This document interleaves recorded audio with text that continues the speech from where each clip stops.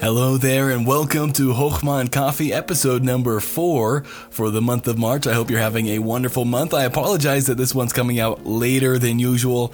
We're at a conference right now and it went pretty late last night, and so I had to make sure I was able to get the family all tucked into bed and wasn't able to record, and so this is coming this afternoon. But I thank you all for understanding, because my priority is definitely my family. I love doing the podcast, but I want to make sure my family's taken care of.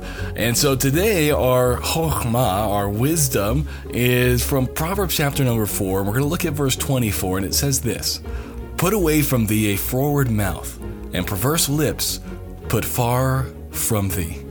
This is a one that's very needed in our day and time, because even Christians, it seems like, we struggle with this. And as we look at these words for froward and perverse, both of them have to do with immoral, but mostly with deceitful.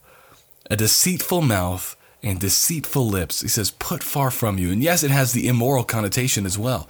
And now, as believers, we might not struggle with the immoral talk, although there are some who do.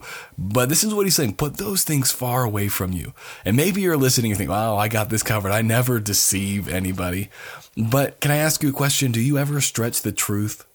Do you ever, embellish the stories of something you've done or something you do, and you embellish it just a little bit to make it a little more interesting? Can I tell you, friends, that's deceitful.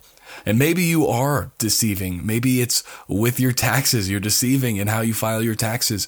Maybe it's with something with your business, and you're not doing things on the up and up. Can I tell you, friend, put away from you deceitful speech, deceitful conduct. Put away from you immoral conduct. Don't be listening or laughing at, or even, God forbid, reproducing and saying things that are immoral. May our mouths as Christians, as believers, be ones that people can trust will be both good and honest. Friends, put away from thee a froward mouth, and perverse lips put far from thee.